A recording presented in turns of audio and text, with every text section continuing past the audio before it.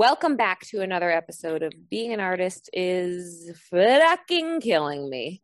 I'm Corinne. And I'm Rainy. Happy Tuesday. Welcome back. Welcome back, y'all. Rainy, where are you right now? I am up at the cottage in Manitoba. Is Manitoba scary? Like, what was that ghost voice? No, it's so scary. It just felt like it was necessary. I'm good. Yeah, I'm up here. If you didn't know, I found out like a week, I would say almost just over a week ago that I had to fly back to Manitoba. Mm-hmm.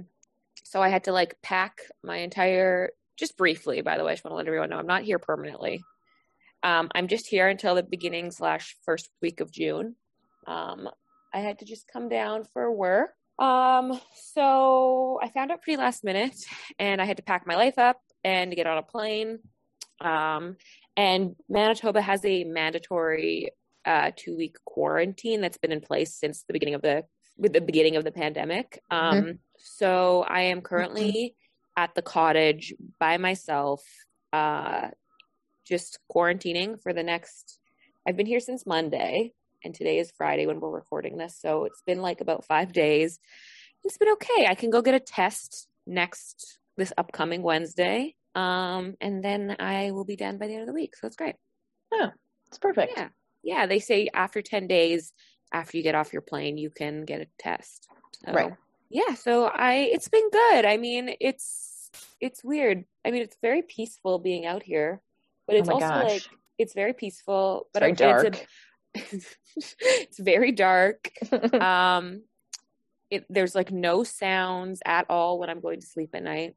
Ugh. Which is nice, but it's also like a little bit eerie as someone who's like been in a city for so long, especially during the pandemic. Like we haven't really had a chance to escape. So no. It is nice, but it is, I'm in like a 10-person, like a sleep 10-person cottage just on my own. Have you been sleeping in a different bed every night? No, I've been sleeping in the same bed. There's just more to clean if I sleep in other beds. True. But it's good. I'm realizing like I'm such a creature of habit. I make the same thing to eat every day at the same time. And like my parents like stocked the fridge with groceries for me before I got here. So yeah, I've just been, by myself. I'm in Zoom meetings all day. And yeah, it's been nice to just like not hear anything. I've been able to sleep really well, but I'm also like very much a social butterfly. So I'm sure when this weekend comes around, like tomorrow night, I'm going to be like, get me out of here! Like, I live in a house with like 4 people and like we all like to party on Saturdays and, Saturdays are the day. Saturdays are the day. And like, I can't play beer pong by myself, like against a wall. Like it just, yeah, so it's been nice, but it's also like, I will just say this, like Manitoba's has had this like mandatory quarantine for so long, but okay. So I flew for the first time since the pandemic and I got on a plane. I got to the airport, checked in. So weird. Went through security, got on a plane, got off the plane, came here, and nobody asked me where I was going, why I was traveling, where I was staying, and informed me of where I was quarantining. Yeah. Right. Nothing. And I just like walked out of the airport.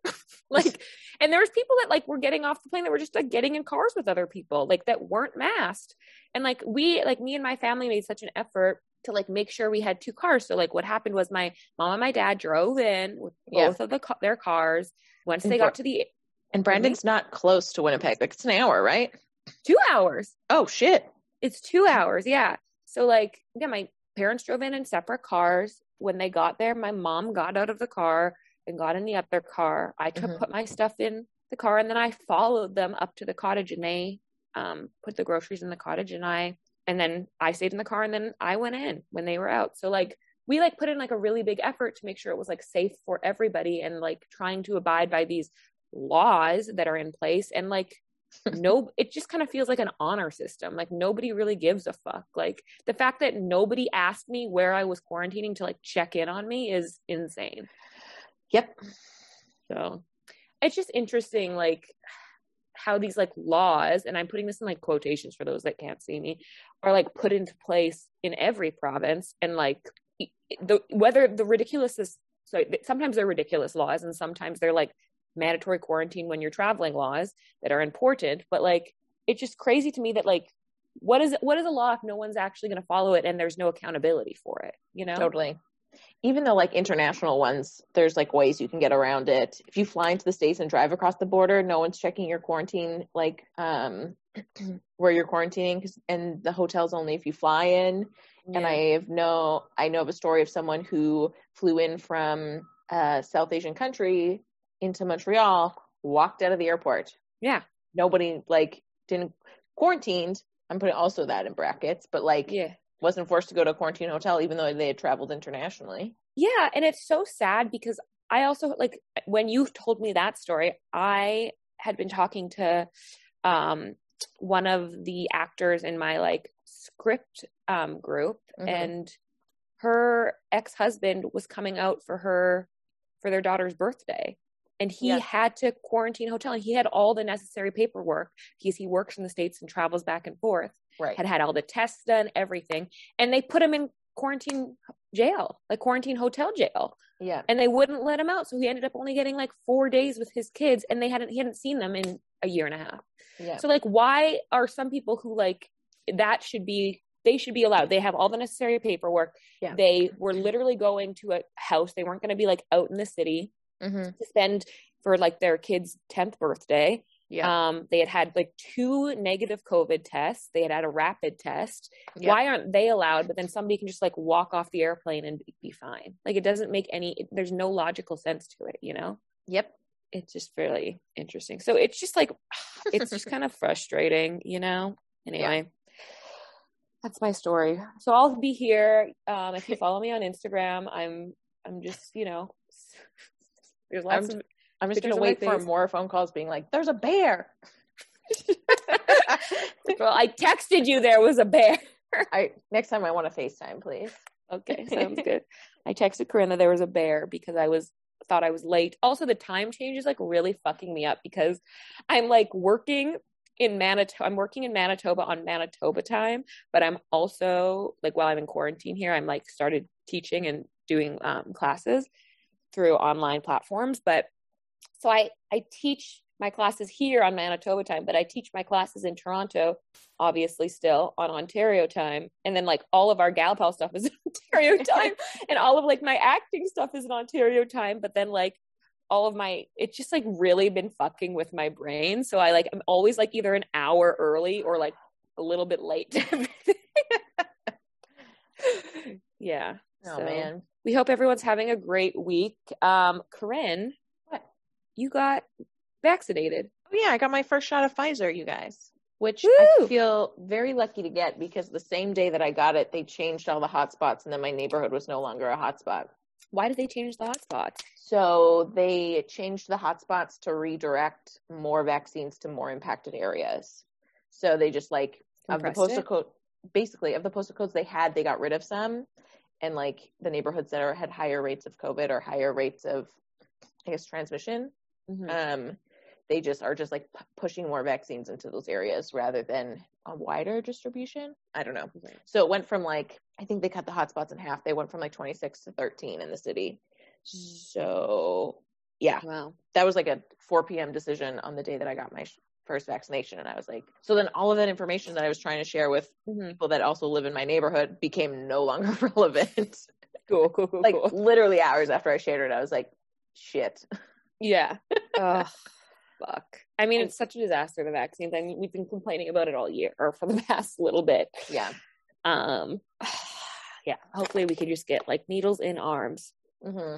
I mean, they're supposed to be Pfizer is supposed to be doubling their stuff come May, and that's in, a week. So hopefully that really helps. Yeah. Are you drinking coffee out of a mug, like a liter mug jar? Is that all coffee? It's iced coffee. So I made frothy milk and then ice and then poured coffee on top. Was it full? I mean, it was half milk. So it was like a latte. It's not. Are you going to shit your pants after? From the milk?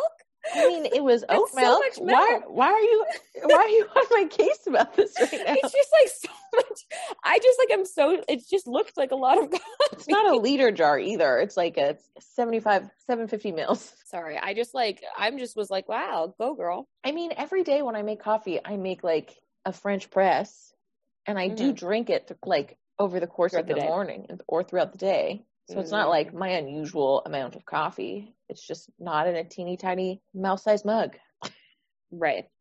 I used to drink so much coffee like in 2018, and then I like realized that I needed to chill on that. So I like really have to limit myself to like 1 or 2 coffees a day. But, you know, I don't think whatever. I just was surprised. For nobody that can see, I'm not drinking the normally large cup of coffee. I beg to differ, but Wow. Back to vaccines. I just want to make one more point because now I'm pissed about this. I really wish the entire provincial booking system was one page. It's really, really frustrating to have all of these separate centers that are popping up having to create their own platforms to vaccinate or to like take take appointments, I should say. Like the city should just be adding extra like within this or the provincial booking system. You should just be like add your city, like pick your city, pick your location, and every time a location pops up, like a community center, like in my neighborhood, it should just be added there, and it should be all in one place. And you should just be able to choose like hotspot, postcode. Like it's the fact that it's like a fucking mess, and there's like literally a Twitter account called Vaccine Hunters Canada that is helping more people get vaccinated than the fucking province or the like country is insane. Is infuriating. Yeah. That's fucked up. Yeah. Let's get jabs in arms. Jabs in arms. I was nauseous the night of, and I had a really sore arm the next day. Today I'm fine. Oh, beautiful. Yeah. That's great. That's it. Wow. Congratulations. You got a good one. I got a good one. I would have. Also, I don't want to say I got a good one. I would take anything. I would take that Johnson & Johnson right now. That one shot. Literally anything. I mean, yeah, I guess I would, if I had the option, I would take it. I would be cautious of it. I would just like have to clear my whole like 3 days just because I know that my sister had a really bad reaction to it. Yes. I have heard that people have reactions to the Johnson & Johnson one more than the other 3. I think it's just because it's all one dose and it's like more than just COVID, right? Instead of just getting like the COVID little bit in your arm, you're also getting like flu. You're getting like a bunch of things, you know? Yeah. Are you? Like, it's more, it's like its rate is like lower, but it also gives you a vaccine for like other things besides just COVID. Oh, interesting. I didn't know that. Yeah, so that's why it's like a real cocktail vaccine. It's a real waspy vaccine, that one. Wow. But yeah, I guess I would just get whatever. Listen, if something's available, just put it in my arm. I want to get vaccinated. I want life to be normal again, so it'd be great. Agreed. On that note, we have the talented, beautiful visual artist, painter, Shauna Van Morik on today's episode. Woo! This is also a great episode if you are not subscribed to our Patreon to become subscribed to our Patreon because she takes it from her studio. She takes the Zoom call from her studio and she's sitting in front of a bunch of her workspace. And so you get to see a bunch of her paintings and some of them in progress. Yeah, exactly. She was so lovely. Yes, she was very, very lovely to talk to. If you haven't checked out her Instagram page, I would go check it out. Like you'll hear me compliment her 100 times about it on the episode, but it literally just makes you feel better looking at her page. So yes, go see her. She is a maker of rainbows and all things positive. So, do you remember those like sticker books that you got when we were kids? They were like very colorful. What artist was that? You know what I'm talking about? Like the unicorn, like horse ones. Is that it? I don't know. Yeah. I'm like thinking about a specific thing that I used to get all the time as a kid, and it like really reminds me of that because it's like very like fantastical and like colorful. And why can't I think of what that is now? You can picture it though, right? Totally. And it's like in the sky, it's like unicorns. It's like a brand. 90s. I don't think it's like a picture book. I think it's a brand of like stickers, not just stickers. Like I think there was more to it than just stickers. But 90s stickers, brand, artist. I don't know. I can't Google it. Probably it's not going to be a thing. I don't think. Okay. Well, anyway. I'll figure it out later. Someone will know exactly what we're talking about, and they will also understand. Yeah, exactly. Okay, well. Got it. What is it? Lisa Frank. Lisa Frank! Yes. It's like a modern day version of Lisa Frank that is fantasy. Hot take. Yeah. Hot take. I hope Shauna likes that. Yeah. Hope she likes that comparison. Okay, well, let's get started with this episode. Before we jump into it, go check her out on Instagram. Go check us out on Instagram. Go to our Patreon, and we will see y'all next week. Let us know what you think. Here we go. Have you guys had that point? I don't know. I found that this happened kind of last year, and it was slowly happening the years before. But like, I used to be like a diehard Daisy Dukes, like shorts, high-waisted shorts person. And then as like the past like 3 or 4 years have gone on, I've like been more into dresses in the summer. And like this summer, I was literally like, why? I don't want to wear shorts ever. I just want to wear dresses with no underwear all the time. No underwear. Well, if they're long enough, and not short, not like short. Oh, okay, I was like, huh. Recycling. I wore a dress like on my birthday, and I like walked down Bloor to go get my cake, and like I was like, oh my god, is my butt gonna like, because I never really wear dresses, so I was like, what's going on? Like, okay, long dresses. Yeah, I was like, yes. What? If it's a short dress, I like wear like a little pair of bloomers. Yeah, some bloomers. 2021 style choices. But I usually am into like the like knee length summer or like long summer dresses are like just okay.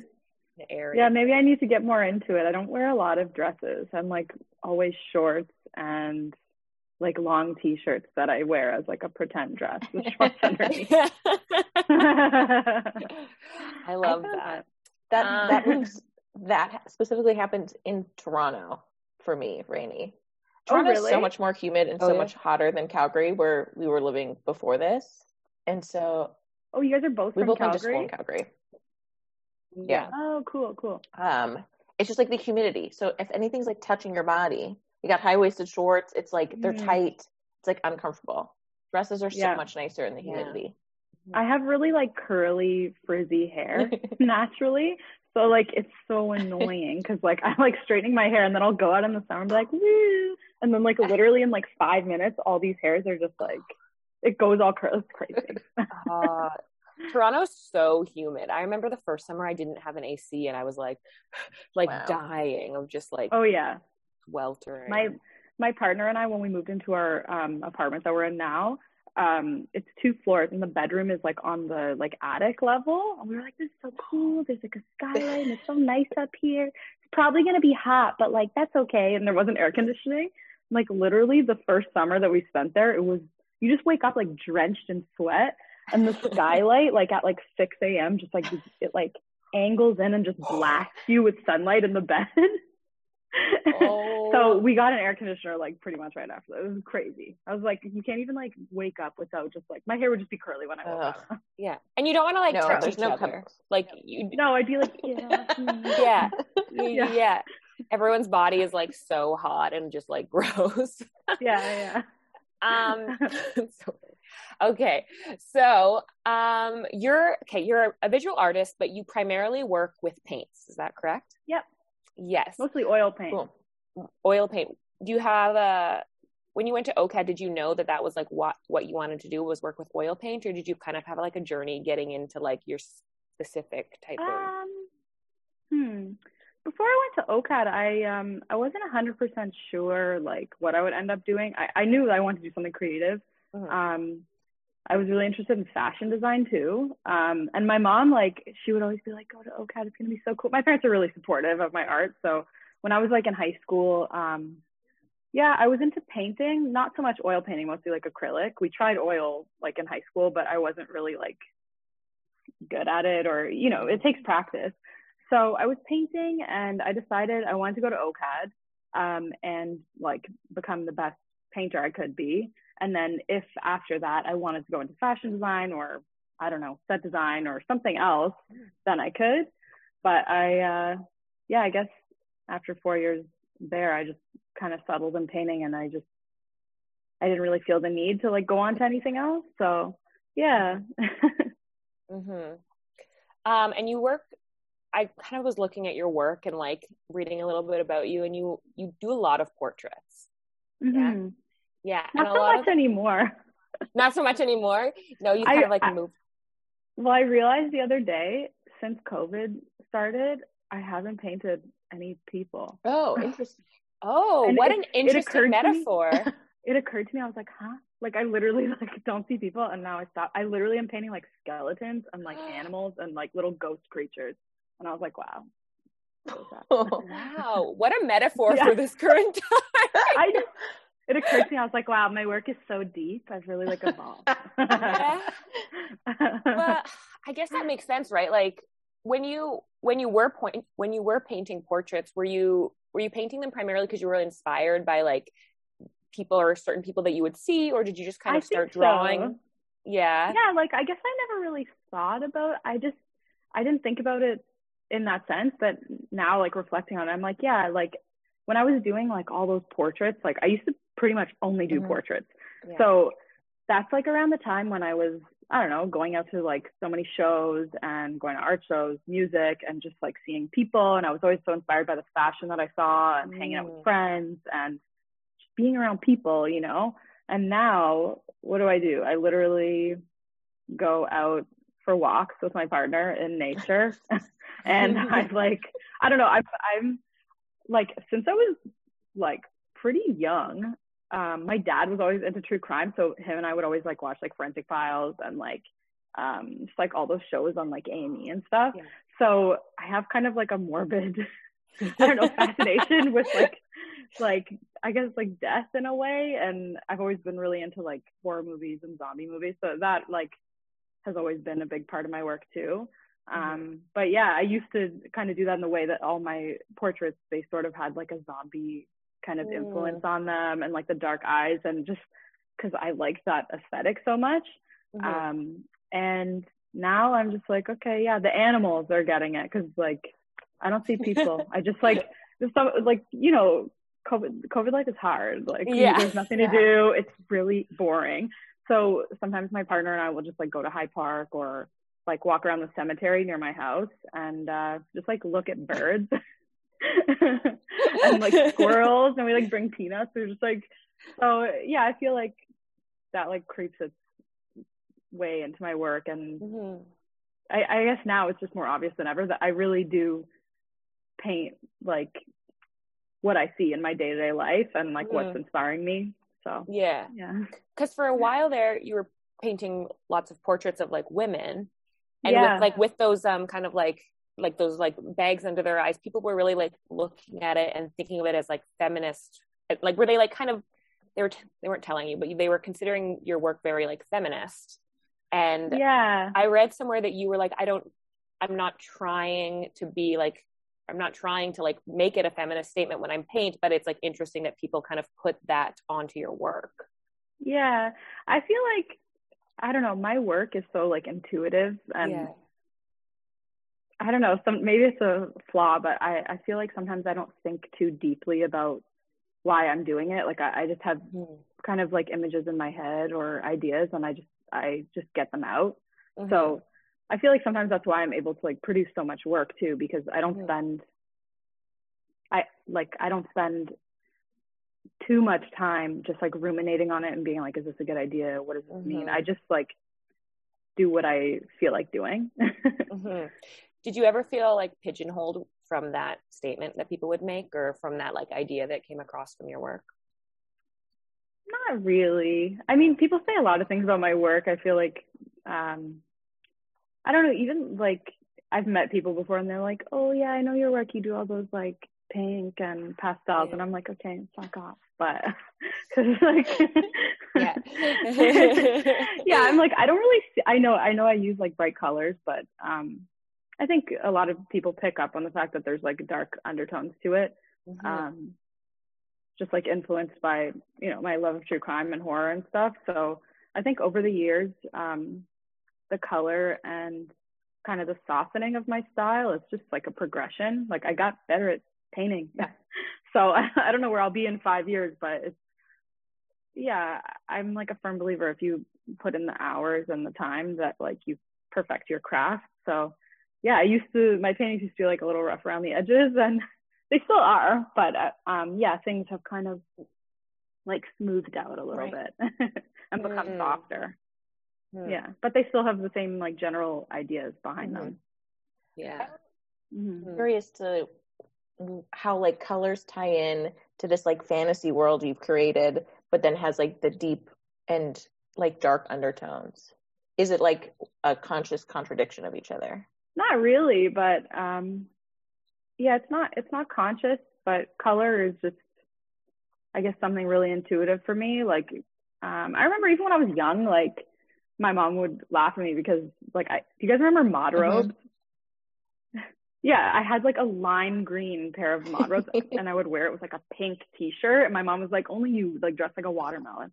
But like I just so I don't know, I just like color makes me feel good. Like it's just so intuitive for me. I just like working with them until like I get that sense of kind of completion. It's hard to describe, but yeah, that's what excites me when I'm painting. Even like this painting, the big one that I'm working on there, it's like all blue and green, and I've been finding it actually kind of hard. Like it is colorful still, and it's still like an enjoyable painting, but normally I'm like, okay, pink and yellow and green. I'm like doing more color work, and here I'm like, okay, a bluish green, a reddish green, a bluish red, like, you know what I mean? So it's kind of not boring, but I miss like using pink and stuff. Why that specific? But yeah, color palette? Why that specific color palette then? Okay, well, this painting, I haven't really told anyone this, but it's called The Thin Place. So there's this podcast that I listen to called Spooked, and it's like about like just true ghost stories. People call in, and I forget even like the exact context, but basically someone told their ghost story and they referred to like their grandmother and said that she called it the thin place, like this place where all the ghosts come out. Like it's like a veil between like I don't even know if I like believe in this stuff. I just find it really interesting because it's like creepy. But so I kind of was thinking about that idea of like a thin place, like in the woods, like a magical kind of place where they're like these ghost creatures. So I feel like a lot of my work, it's just like a fantasy, and just putting like a lot of plants and creatures together and making it like so lush, and it's just like an otherworldly kind of like escape. So I feel like even this year with like so much stuff going on in the world, and like I was like, wow, it's pretty convenient. I make this work that's like literally just an escape into another world. I like that. I mean, I like love your color choice. Like your Instagram is like so beautiful to go to because it's just like so colorful, and I feel like bright colors are something kind of like what I was talking about with like shorts and dresses almost, actually, which I didn't even mean to tie in, but like it's almost like when you get older, people like shy away from bright colors, and like I like that some people do. I find like maybe a lot of people I surround myself with do shy away from those like bright colors, and I love bright colors. I like want every picture to be like more bright in color. I want like every shirt to be brighter in color. So I like seeing, because it just like makes me happy. It like gives me a serotonin boost. Yeah, me too. I feel that. And as you were just saying that, I remembered something.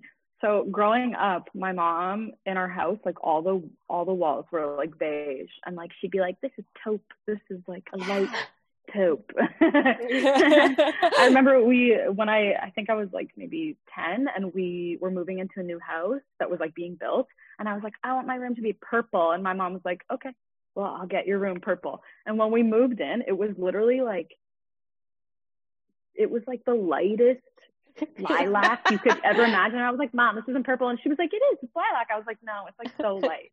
So I feel like, yeah, I growing up in my house, I guess there wasn't like, my mom wears color, my parents wear color, but our house wasn't like super vibrant. And I guess that's just part of like I was born in Toronto, but we moved to Richmond Hill when I was like 5, so I lived there for like until I was finished high school.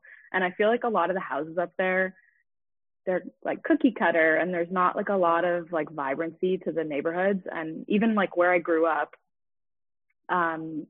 it was like a cornfield across the street and then just a huge subdivision. And then I remember when they put a Walmart in, that was like a big deal, because before that there was nothing. Like sometimes my friends would get like driven to my house and be like, what do you want to do? And I'd be like, let's go to Walmart, because I was like the only thing there. So I feel like, yeah, I guess it's funny to think of it like my love of color kind of stems a little bit from not having like enough around, and I kind of just went a little crazy on it. Yeah. Well, I think people are intimidated by color in any form, like in art, like in architecture, in like interior design. I think people get really intimidated by being stuck with one color for like, because when you're redoing like a house or you're doing anything, I think you get like concerned that you're going to get tired of it. But like, I find that I just get like a big serotonin boost from it, you know? That's so funny. I don't really think that way, I guess. Mm-hmm.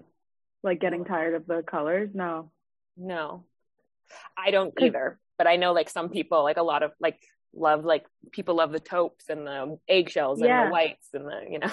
But that's so boring. It's like the easy choice though, right? When I think about like my parents in their house, it's like neutrals are easy to decorate on top of. They don't need a lot of thought.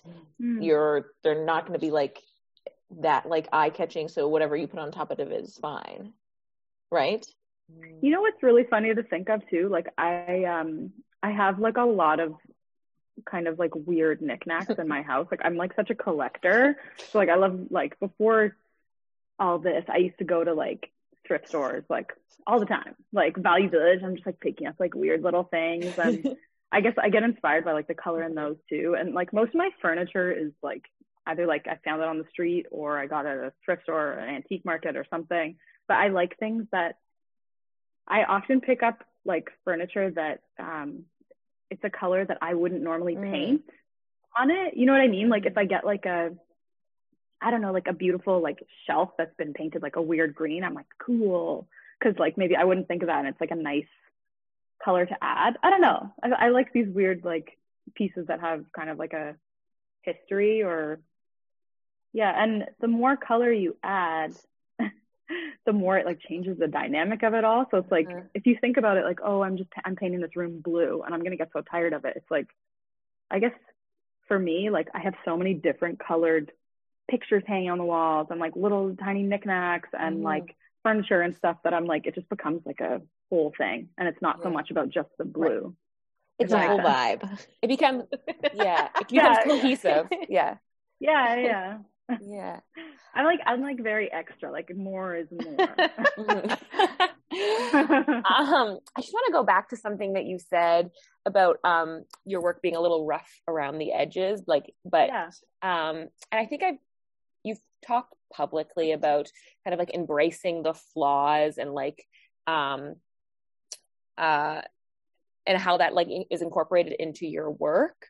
And it's interesting just because like if you looked at your work, like I'm also not a visual artist, but I wouldn't know that it's rough around the edges. Why do you think it's so important that we do that, and specifically when it comes to visual art, that we like embrace our like small techniques or our small little flaws that may not be seen as like perfect to the form but are perfect for us? I think that's what makes painting special. If everything was just perfect all the time and everybody was trying to do like the right thing, you would never have, I guess, like experimentation. Like, you know, they always say like mistakes make the best work. And even like Bob Ross, he's like, it's like a happy little, it's like, there's no mistakes. There's just, what is he? I can't remember the exact thing, but it's like, exactly. Yeah.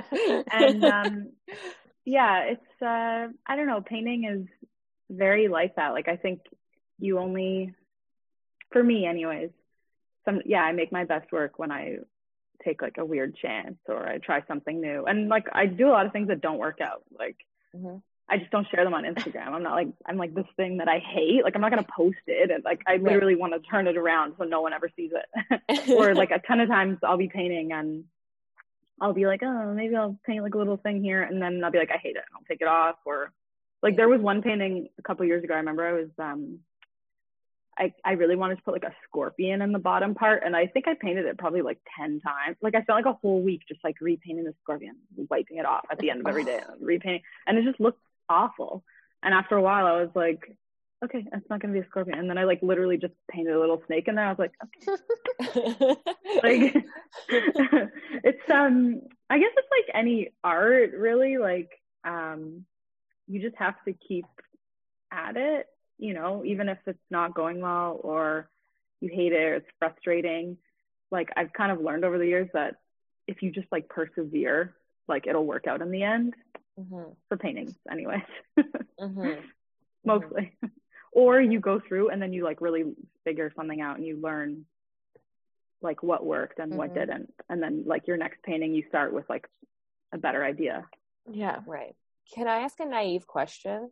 How just because I'm not a visual artist, when you make like mistakes on the canvas with oil paint, is it easier to just wipe off because you have to let it hard? Like I'm just more intrigued how easy it is to like fix those things. Well, it depends how you work. Like I usually like to work like while the paint is wet. Sometimes with oil paint it can take like up to, I don't know, I would say like maybe like 5-6 days for like my paintings to dry, like in a section that I've been working on. So if I'm like working on a part, like I can just literally take like a rag and rub it off. Yeah. So, but then the layer underneath will be dry if like, how do I describe it? Like when I worked on my painting, the Artist's Grave with the tombstone, like I did the tombstone first and then all the other little things I kind of added around and on top of it. But like I painted like a little moth over top, and if I didn't like the placement, I just like rub it off and I paint it somewhere else.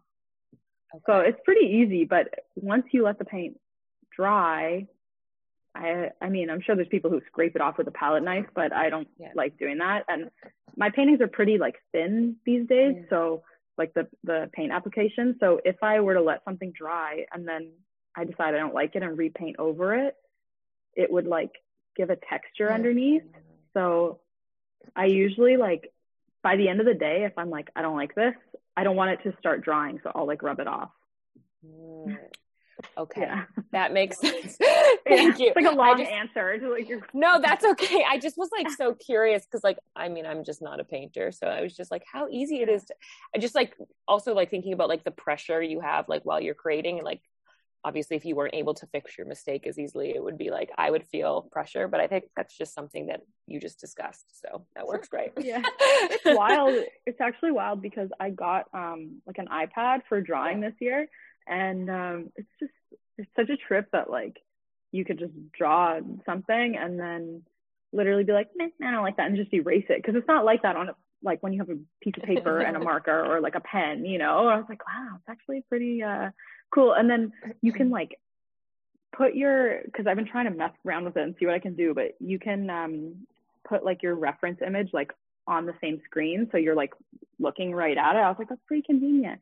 And then I'm like, wow, I wonder how many people are just putting that reference image as the whole iPad and then just drawing over it in a new layer. And I was like, oh. Yeah. Interesting. And I was like, here I'm like slaving away, just like well, it's expensive too, right? Like canvases and like paints are expensive. Yeah, they are. So I guess I don't use probably like the highest end like paint, but stuff I buy, like some of the more expensive colors, like I don't know, they're probably like $50 or $60 a tube for like a small one. But I go through it, I guess, kind of slowly. It depends what I'm doing, but they last me a while. Probably a year or two, maybe even. For sure. I've been finding there's like transferable skills or things that you do similarly between like painting and your iPad and digital art. In drawing, yes. Like that's what I got it for, primarily just like line drawing and stuff like that. But I haven't really tried painting on it because I'm not super, I guess, interested in it. Like, because like I said, painting is so intuitive for me, and just like having all the colors laid on your palette and like mixing them together, it's just like a familiar and like really nice experience that I like.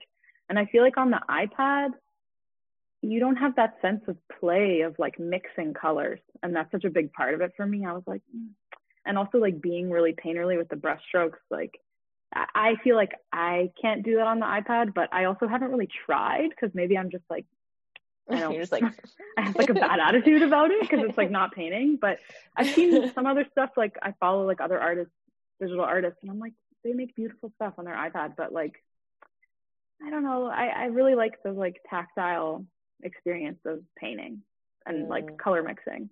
Yeah. So I don't know. Maybe one day. Fine. I feel like we've heard that from a few people. That I think Oksana really? actually talked about that, about how mixing colors to her is actually very like meditative and for relaxing. Sure. And like you put so much. Sorry, I didn't mean to cut you off. You go ahead. No.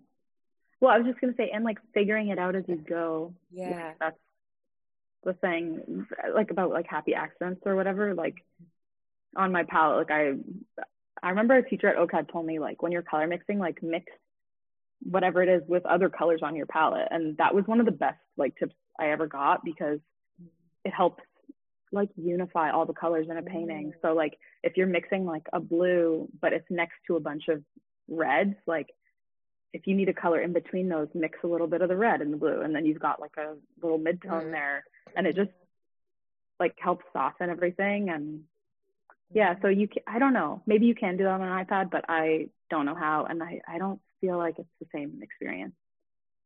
I would agree with that. I think there's something very like interesting and like something really concrete about working physically, right?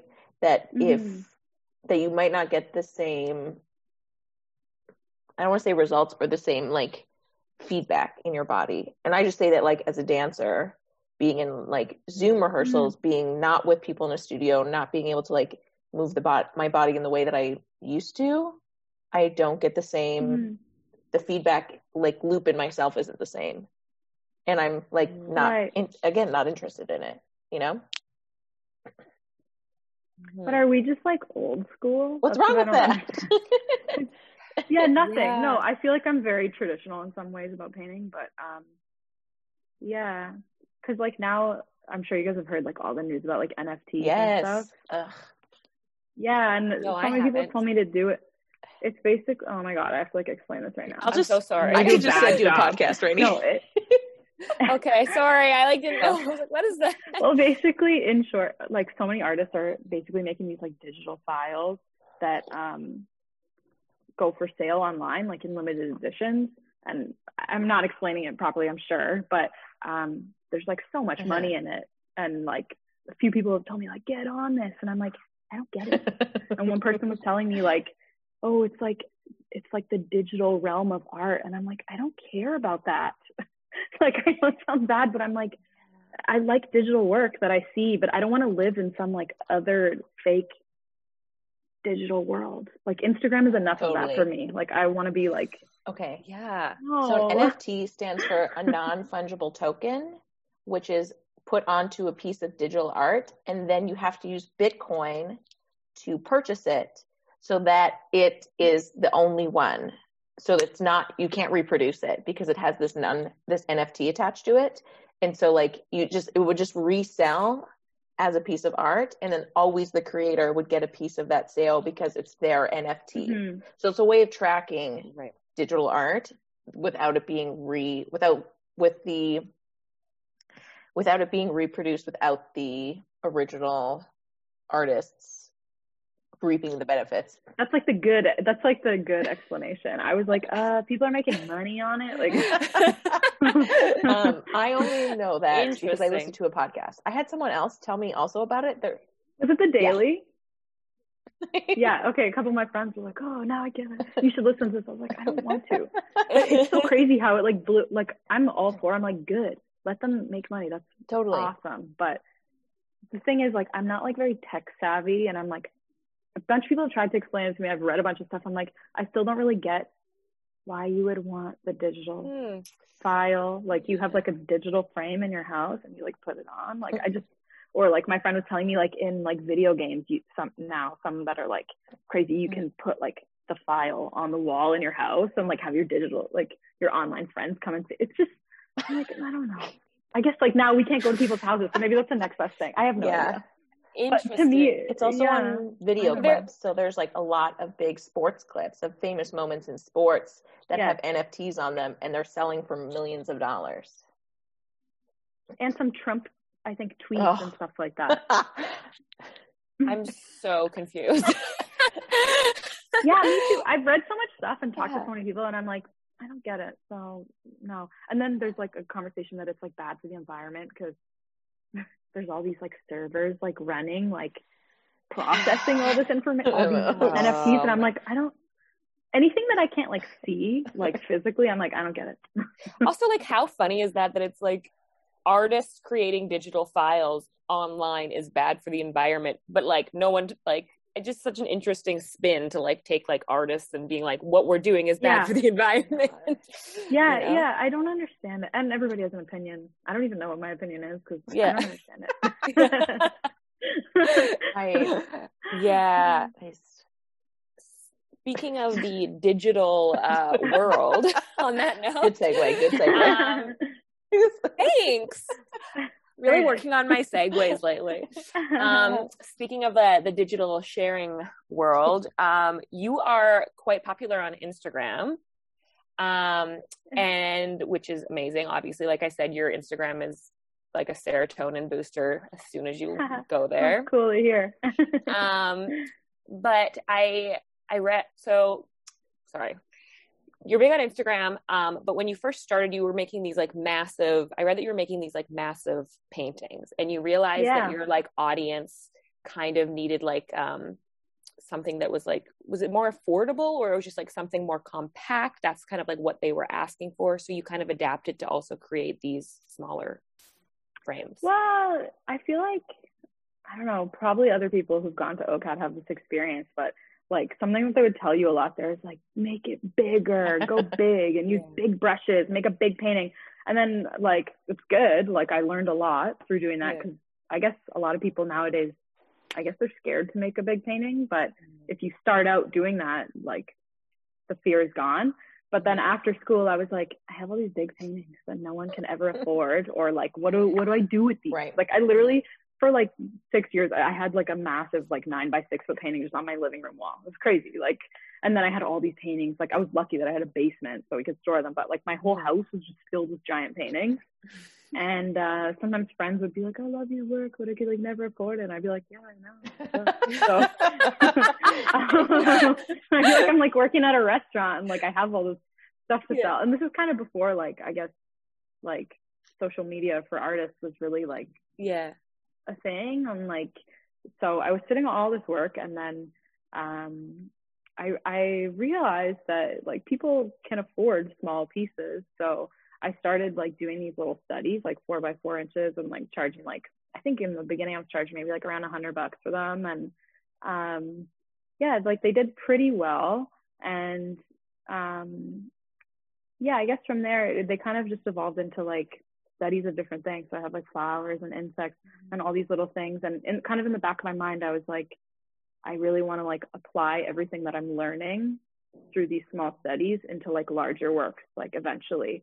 But I didn't really know when, but basically, so for a few years I was doing these small portraits, small paintings, and it got to the point where I like was able to quit my job serving. So that was pretty cool. That's also like I got into prints too as well, which is like just making art affordable to people. And like my work especially, like it really appeals to like a younger like generation. Like I think when you look at my stats on Instagram, I think I have like the biggest percentage of it's like under under 18 is like my biggest group. I think, and then like mid like 20s and 30s is like my second, but I have like a pretty young like following. And I mean, like they can't necessarily afford a painting, but if they can have a print in their house or studio, like that's pretty cool.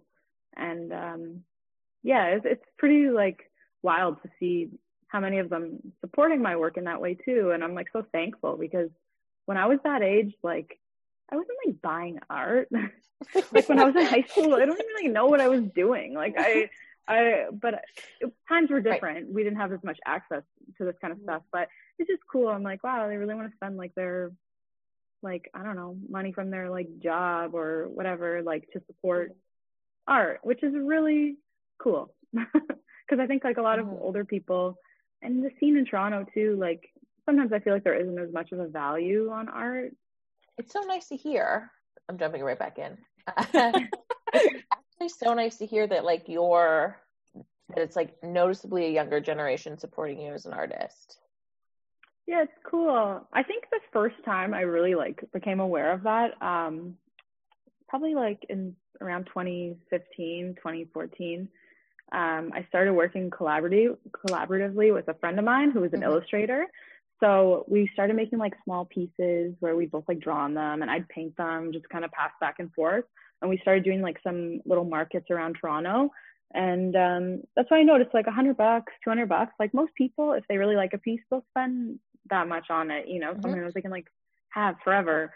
So I think that's where I realized like, I don't know how happy it makes people to be able to like have art. Like it doesn't have to just be if you have like hundreds of thousands of dollars, like the right, you know, like these big paintings, like of course there's a market for that, but like everybody deserves to have art like in their homes if they want it, and not just like IKEA art or whatever.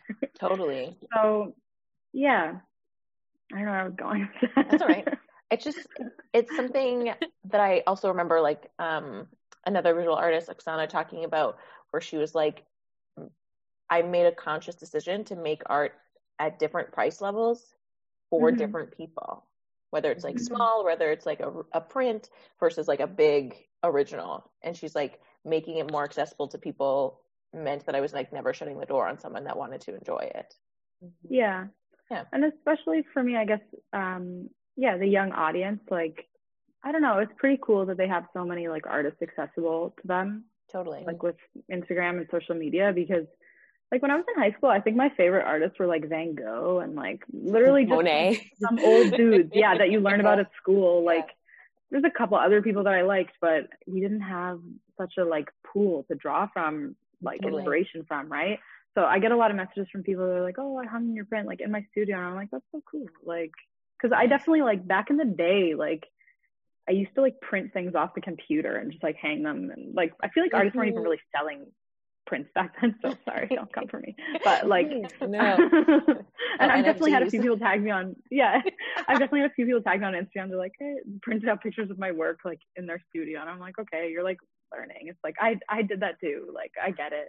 Right. But yeah, it's I think what I was gonna say was that friend that I was collaborating with, we did like the artist project, which is like a big kind of like art show in Toronto where you pay for a booth, and our booth was like jam-packed full of like little paintings, and they have like, I think the second day of the show, it's like over a weekend, is like a day where they bring like high school students, and like so many kids came with their classes, and all these girls were coming into our booth like buying paintings, and I was like, you guys are in high school and you're literally like, I'm sure your parents gave you like $50 to like spend for the day, and they were spending it on our stuff, and I was like, wow, that's really cool. Plus, I think we were probably one of the only booths that like had stuff that was affordable for them. Right. So I guess I was just always like aware of that. Like people want to spend money on art, but if it's not accessible to them, they can't. And I like to make it accessible to them. Totally. I think that's important. We can't, as artists, we can't constantly be like, no one comes to our shows, no one gets us, no one understands, if we don't like make the effort to like reach out to our audience, or like an effort to make it accessible, right? Like that was like my entire thesis. You just encapsulated my entire thesis in one statement, Corinne. And I haven't even read it. Yeah. You just heard me talk about it for so long. It's kind of interesting though to dive into that, like the Toronto art scene though, visually. Because on the outside everybody's like, oh, it's Toronto, it's so cool, there's so much going on, when it's like still pretty corporate, it's still pretty square. And like it's funny because go ahead. No, you go. Well, I was just gonna say, most of the art shows that I go to, it's like my friends and really cool art. Like some of my favorite artists are from Toronto, but you'll go to a show and sometimes it's just other artists there, you know, like, so I don't know. I feel like I'm kind of disconnected because I hang out with like mostly artists, but it seems like there's like these other like young professionals in Toronto, and I don't know what art shows they're going to, if any. Like sometimes it makes me feel like, I don't know if there's a huge value for art in our city in that way. I don't know. Maybe things will change like after COVID.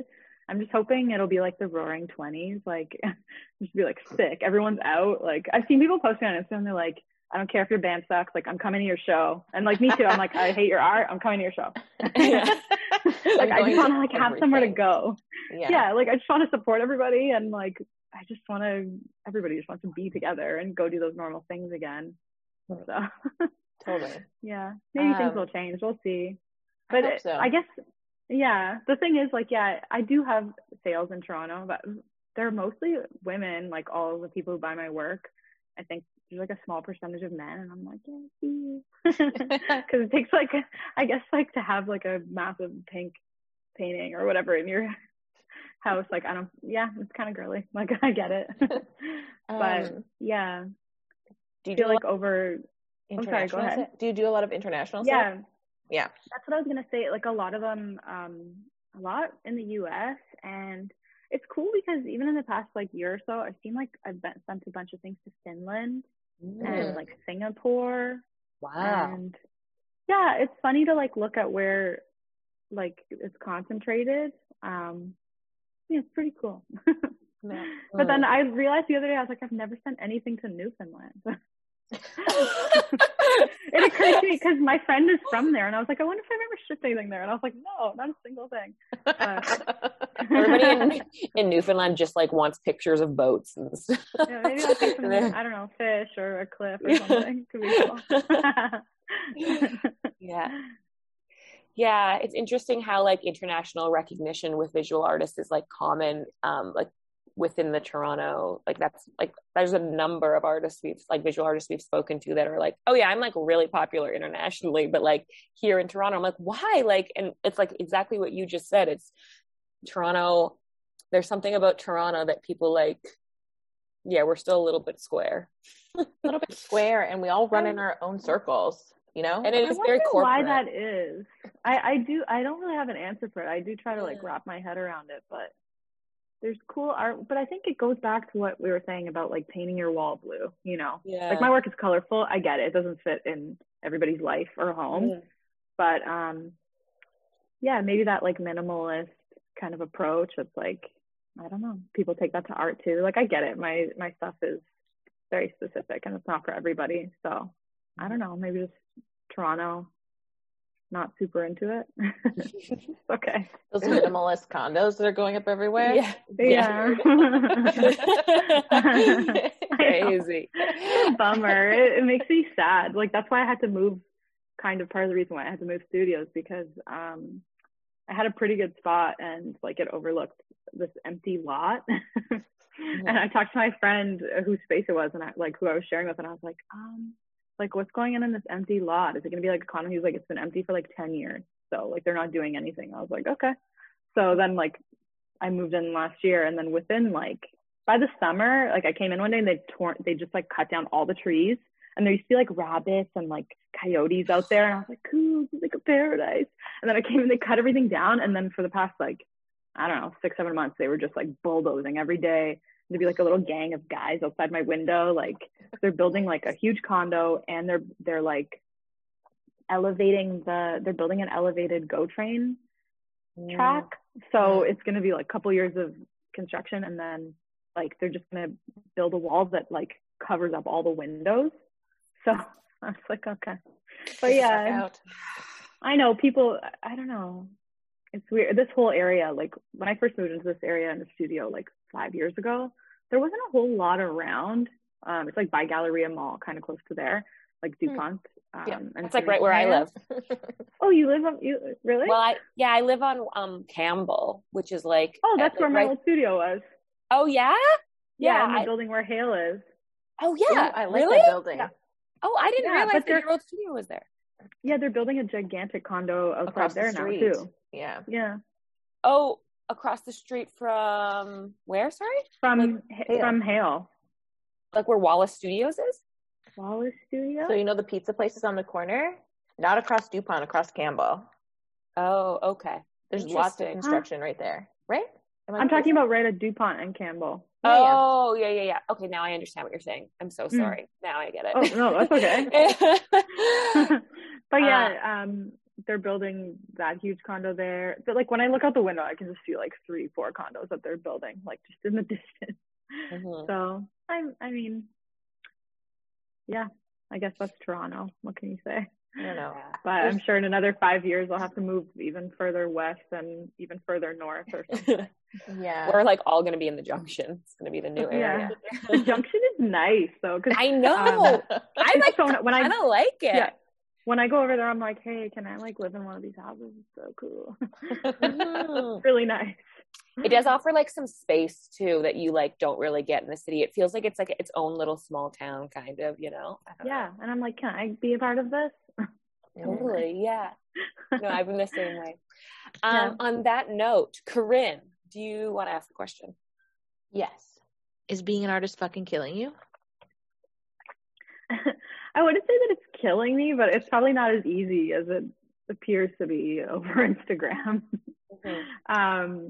I work like really long hours and I really like it, but yeah, it's hard. I get like so many responses on Instagram of people just being like, wow, like this is so sick. And I'm just like, yeah, it's like, I don't know. I started out in a tiny studio and I worked my way up over years. And sometimes like, I guess it feels like people just think it was like handed to me, but it takes like, I'm like 32. Like some of these kids, I feel bad because social media, you just see the good stuff, right? And I try to share as much as I can about my early days, like where I started. I'm like, look, I used to paint out of a tiny bedroom. Like, it's okay. You're like 16. You're going to be okay. Yeah. But yeah, I feel like, yeah, they see like these, like my studio and they're like, wow, like I wish, you know. So it makes me like a bit bummed out. But yeah, they don't see like the amount of hours that I'm here every day, like usually like 10 or like between 10 and 12 hours, like coming here, I'm like packing up like orders by myself. I actually moved to a bigger studio in 2020 because I wanted to like hire like a studio assistant who would take care of like all the stuff with my shop. But then COVID happened. So I basically have just still like my business has like grown over the past year. And then like I'm still in here just by myself. Like it's hard to juggle like all the things you need to do as an artist, right? So it's like social media, I'm like answering emails and then like shipping things and setting up couriers to come pick up the shipments. And then I actually have to paint too, and like eat. Right. So yeah, it's not killing me, but it's a lot of work. Yeah. It's like that romanticizing idea of like the artist that is in like every sitcom in the 90s just is still lingering now with Instagram.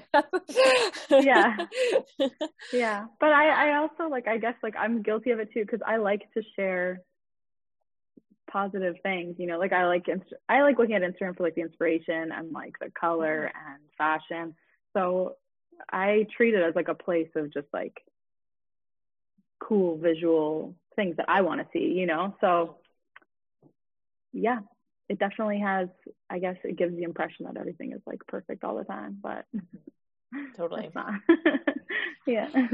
Well, thank you so much for being with us. Do you have any, I mean, it's hard to ask this question now. Do you have any upcoming events or online exhibits, I guess? Or anything you want to shout out? Yeah, that's kind of wild because I actually was supposed to have a solo show like in May of 2020.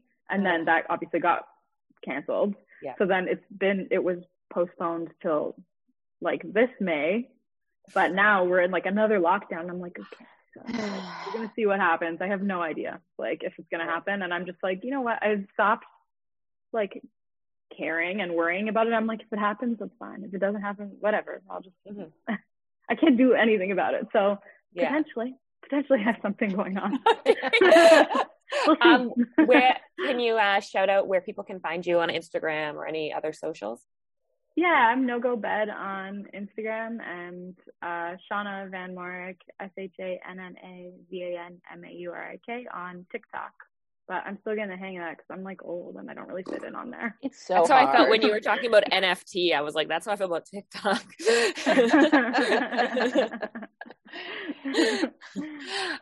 Thank you so much for talking with us today, Shauna.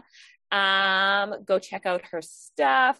Thank you for listening. If you have any questions, send us a DM, send us a message on Facebook. Let us know what you thought. Review, share, do whatever you need to do. Thank you all for listening today, and we'll see you next week.